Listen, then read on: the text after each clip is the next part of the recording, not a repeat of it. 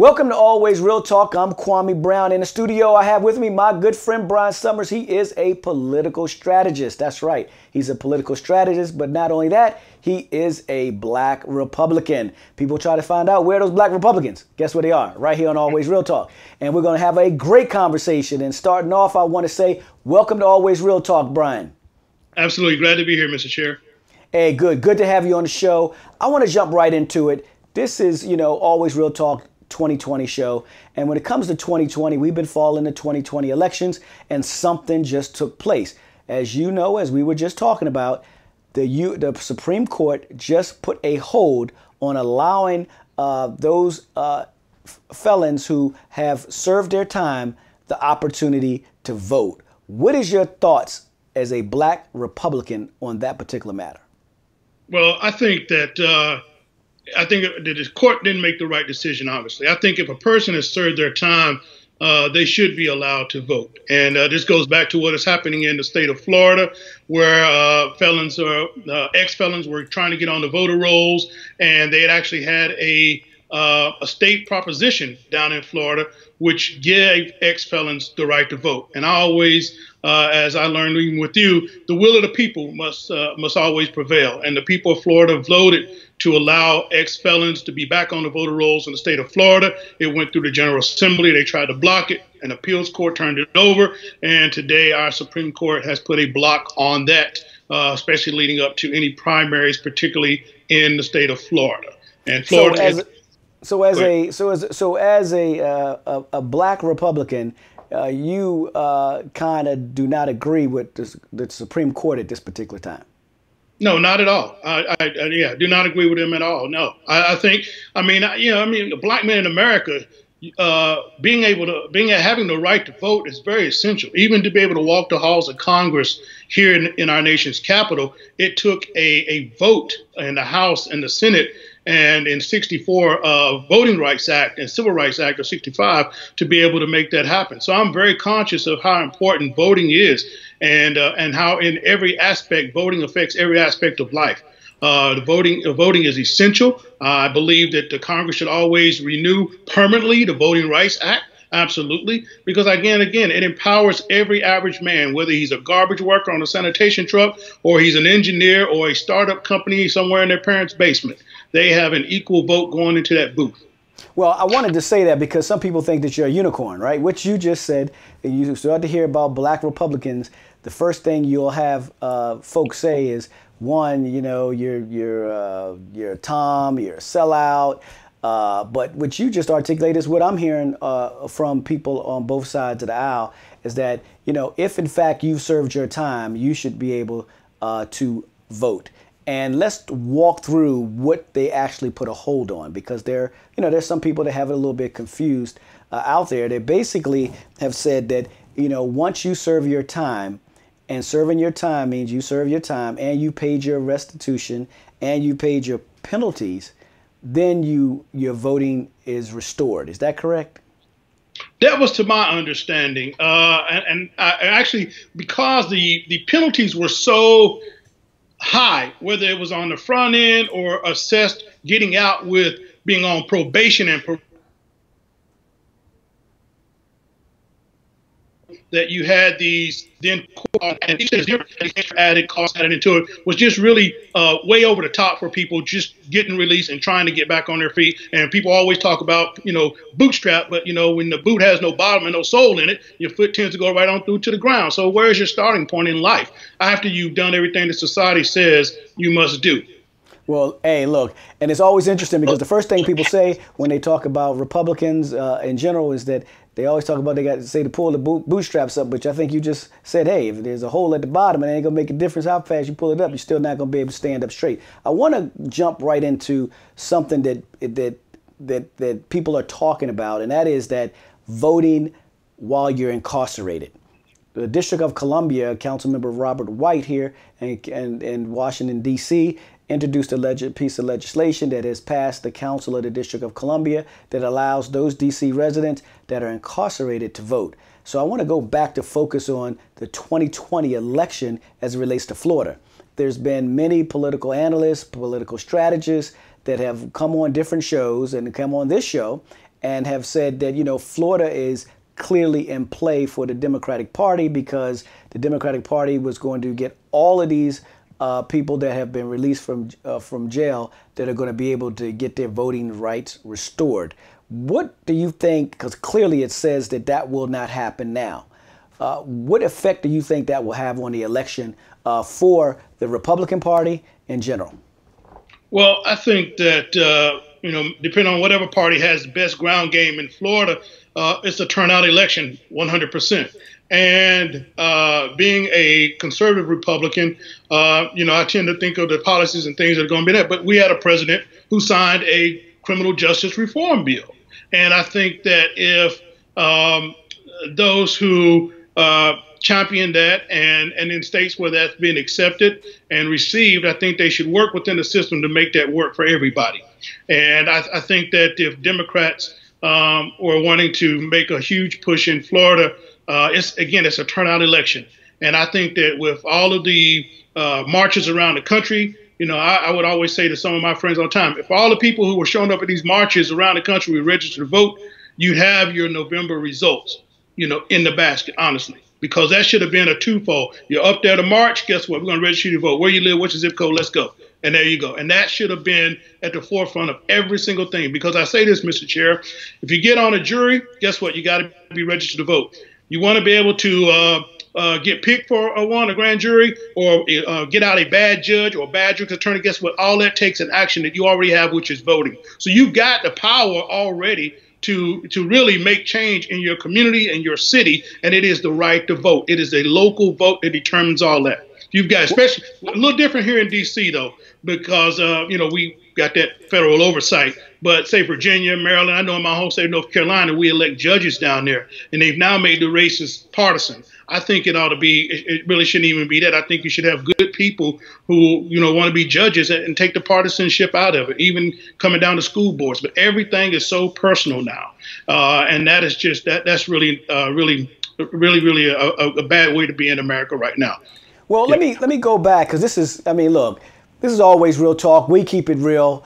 Look, I have a tremendous amount of respect for you because, one, you've been a Republican for as long as I've known you. You've always had conservative values, but you always spoke what you believed, which was true to your heart. I mean, we just heard, for an example, you talk about the Supreme Court and the decision that they made and how, you don't particularly agree with it.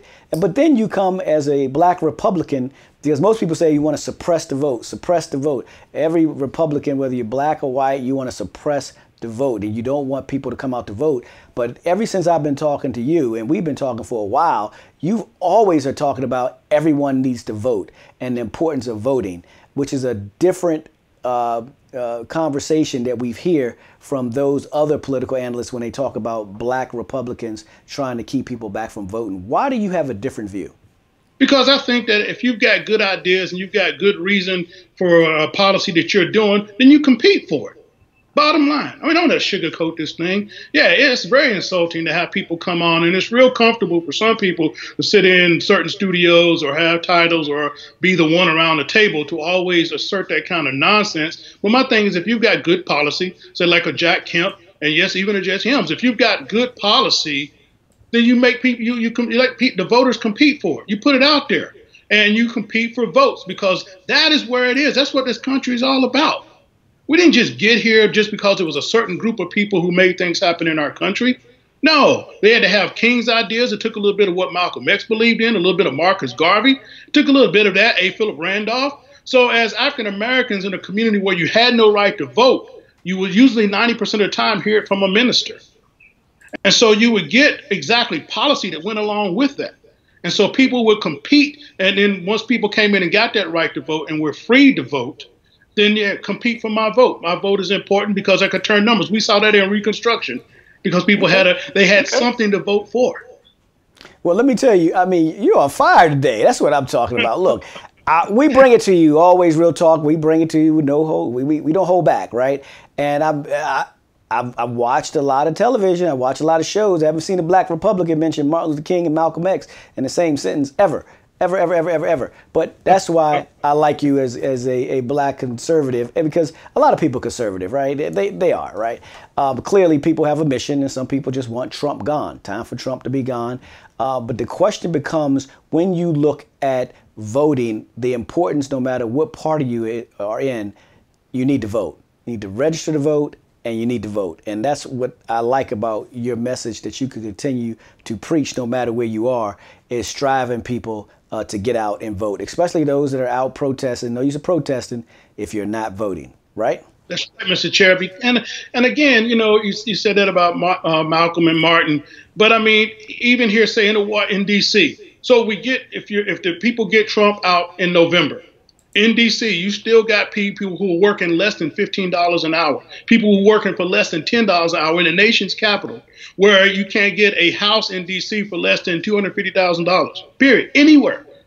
So, again, you're not talking to policies that's going to impact people's lives. Taking out Trump at the top does nothing if I can't afford to live in a city where my kids go to school. I have a job, but I can't afford. I'm working 2 jobs to be here. So what do you say to that single mom who lives in that 1 or 2 bedroom apartment in Southeast DC who wants to become a homeowner? She's working at CVS and taking classes at UDC. She has a right to the American dream too. She's worked her way up to an assistant manager in CVS or at Olive Garden, or and she's working and she's raising her kids. She's doing everything that, according to we check in the box, she's supposed to do, but can't catch a break. Why? Because you have a branch of government here in D.C. that says you're not worthy, and I can't afford you, though I'm making millions of dollars to pay you more than $15 or a living wage. When have you had a Republican talk about a living wage? It matters because they matter and you matter, and that has to be the message. If you're just as much on fire about education and choice in school and having schools be good, and we spend millions and millions of dollars in the District of Columbia on education,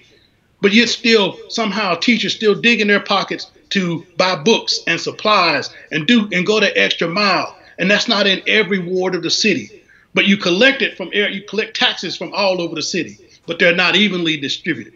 And so I'm just saying we're going to be real and be talking. We want the next generation, your daughters and my kids and our grandkids, to live better than we are. We have to do things and teach them and enforce and give them all the tools so that they can be just as successful and they run a race. I don't believe in extra seats and boosters and all kinds of things. You're going to run a race, just open the door, let me compete, and I'll show you what I can do. That's what we should be saying to every American.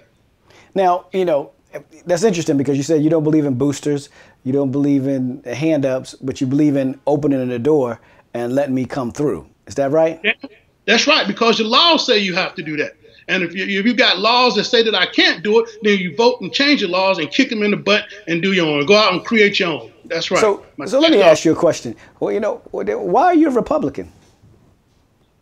Because I believe that no, seriously, I don't like a whole overhanded of government itself. I come from a part down in the South in the country where it was not so much party politics that kept people back as much as it was cliques and somewhat class and opportunity based on who you knew and not on how much you knew. So education is very, very clear and very, very essential. And so economics played a part in it as well, too, because I believe that as long as you could keep someone dependent on a system, and it doesn't matter if they're black, white, West Virginia got more welfare than anywhere else in the country. So it's not about a race thing, and that is a matter of opportunity. It's a matter of having a voice at a table they'll be heard. And if you have I always said this when working in the Congress, I worked for senators that people didn't always like. But if I sit at that table and I have a degree hanging a shingle on my wall says I have a degree in political science, and I'm sitting around that table, you and your staff can't be disparaging to people who look like me with me sitting there. If I got any kind of heart and goal to me, you're not going to talk that way or have those ideas. So I'm going to break down whatever you came in the door with, you're going to leave out differently. And I'm going to show it and I'm going to prove it. And whether that's how you see it or not, that's not how it's going to end up. And that's not just who we are. So I don't like to let people get away that, well, nothing's going to change in the Republican Party because that is them. That is how they are. Guess what? I go in and I sit down with them and they're they. And you know what? And I'm going to compete with them just as much. I'm going to blow them out the water. I'm going to hold their seat someday. I'm going to be their mayor, be their governor, and be their president. So that's fine. But do you think you've made a change, or do you think that those African Americans, black people that are Republicans that are currently, because what you see from the outside are black Republicans that they show on TV, and they think they're just dancing and singing and doing whatever and selling themselves out, and there's no real voice at the table because, one, people don't have the heart to say anything when they know things are wrong, and two, people on the other side aren't listening. I mean, you know, so the question becomes, you know, I hear what you're saying, but does that really resonate, and does it really change the party within? Because people see you, as I did with Governor Mike Huckabee when he ran for president in 2008. And he said, Brian, we're going to go around the country for the next 9 months doing this, and we're going to meet people just where they are. We're going to meet voters just where they are. So we're going to sit in grandmothers' living rooms in Little Rock, Arkansas. We're going to go down to Jackson, Mississippi, and we're going to sit down and we're going to meet that grandmother, that mom in that living room, sit down, have their sweet tea, and talk to them on the things that we can agree on. We just came out of church this Sunday. We're sitting there. We're having tea. We have some of your fine food. But let's hear. There are 10 things that we believe in. We believe in they're raising their grandkids. They're raising, you know, external kids in their family. What things can we agree on? And you meet voters just where they are. This nonsense you see on TV of folks, you know, glamorized up and willing to say and do anything, no substance, because they only call them out when it comes to an issue that's particularly of race. When have you last time you've seen, other than maybe Susan Rice or Condi Rice, have you seen anyone who looks like us on TV talking foreign policy? We're not the ones they call in when it comes to economics. But again, when it comes to the bucket and the chicken, they always bring you out on stage. And so that's the nonsense. And so it does a disservice because, you know, you're not really believing in what you're doing. And if you just, I've always said this, Mr. Chairman, the problem with our party is that we always put up people who have no street credibility. And you and I'm from North Carolina, you're from Washington, D.C. But when I moved to D.C., one of the things that we had in common is we both had to go to barbershops. I don't have to go as much anymore, but we both go to barbershops. So you can't send someone into Southeast or Northwest D.C. who has no credibility. You can put $1 billion behind the candidate, but if they don't have any credibility down on Martin Luther King Avenue or over in Surson Corner, man, you know, come on, none. So who are you affecting? So who are you catering to? So you're just a person who looks like me talking to a crowd who can't say what they really think and feel, but because you're willing to be there and do the song and dance, it's comfortable for them. And you'll always play that song as long as somebody else is paying the tune. And so I want to go right to, because everything you're saying, I mean, I'm listening to you, and I just want people to know I don't laugh where I ain't took one. I don't scratch where I don't itch. So well, let me just say, look, I'm listening because it's refreshing to hear a black Republican say some of the things and feel some of the ways that you hear many Democrats feel that come on the show. Real talk, Mr. Chair. Real talk. It's real talk. You know what we have right here. But I got to ask you the question, because we say, well, Kwame, he was saying all that good stuff, but he's still with the Republican Party. And you're saying you're with the Republican Party because you believe you can make a difference. You believe you can change the Republican Party inside. Is that what it is? Absolutely. Listen. For the last 10 years, I've been going home to my home state of Carolina, reading in a program called Read Across America back in my elementary school. Been doing it for the last 10 years. Every March for one day, whole day, go home and stay. And I've been doing it. I can't go into a classroom, Mr. Chair, sit down, break out a book, read to those kids in that school, and not say any, and just tell them how, you know, behave, reading is important, education is important. And then they say, well, what do you do? Well, where do you live? Well, you know, do you make a lot of money? What have you? So my thing is, you go have a school lunch with them and you sit down and you say, these are real tangible things. What you're doing is very important. You've been in this school, you're learning to make a difference and be a difference. So absolutely, I think that you have to have actions to back it up. And I think that you do that. And I think on the things where the president of the United States is right, he's right. Where the things he's wrong, he's wrong. So I'm not one of those go to get along kind of folks who gonna let's hold on it. What are some of the things? What are two things you think this president has done right, and what are two things that you think this president has done wrong?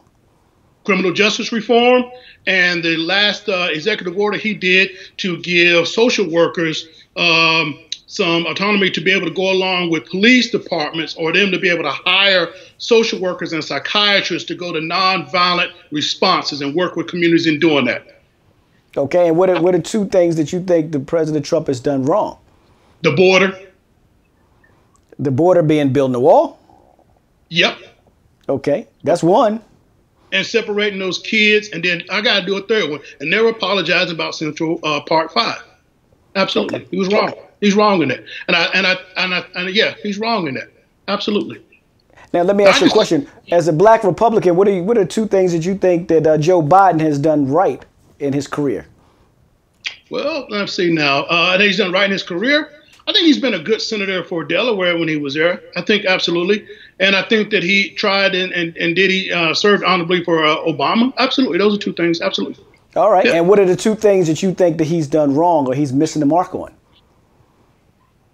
I think that he could, my opinion, personally, just me, I think he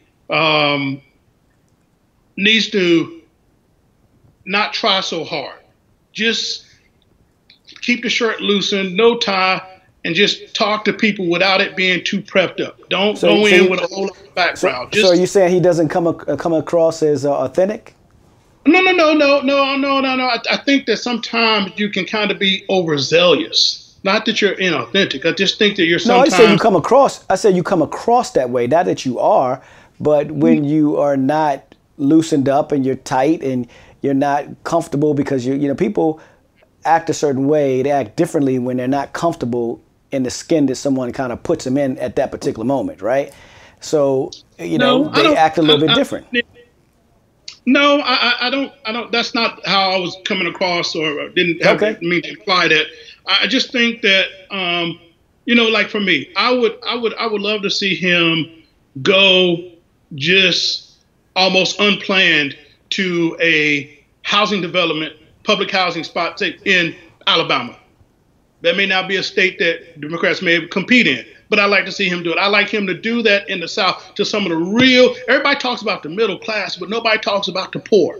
And I say that as a minister, you got to do that. We have to have those discussions. And I just want him to one time talk about it. I know he'll point back to Scranton and things like that, and he'll say what's out in Southern Ohio and West Virginia. But I'm talking about, or even Tennessee, but I'm talking about real areas of South Georgia. I'm talking about real areas of reservations. I don't know when and where he has been as a candidate, if he's been to a Native American reservation yet. So, I mean, there are real things that you can do that don't look like you're sort of just, going for, you just don't try, just take it easy, man. Really, okay. Just cool. Well, that's to the people. That's the thing. Listen to the people. Well, that's one. What's the second? And that was a long one. That was like a 3-minute one. Sometimes you got to talk that way to Democrats because it takes that time for them just to really let it sink in. But no, seriously, I would say that the second would be the things that have hindered up these last 10 years that you could not all get done when you're with the Obama administration. I think that you fixed the postal system. This should never, ever be a problem that has lingered when you've been able to have power in this country. I think you fixed that. I think that you go farther with the health care. Because, again, those are things that impacts people's lives. I think that you make the case always that Social Security is protected. So but your party is holding up this healthcare debate. They're holding up this healthcare discussion right now. They don't even want to be where we are. So you're talking about go further. How can you go? How can you do that when you have a party that's empowered that is not willing to do that at all? Well, the party in power, my party, everybody in my party that's holding it up, they have healthcare, and I'll leave it at that. Okay. Well, you are fired today, man. You better tune in to Always Real Talk. You never know who comes through the studio. If it's Always Real Talk, you know it's going to be real. Real talk.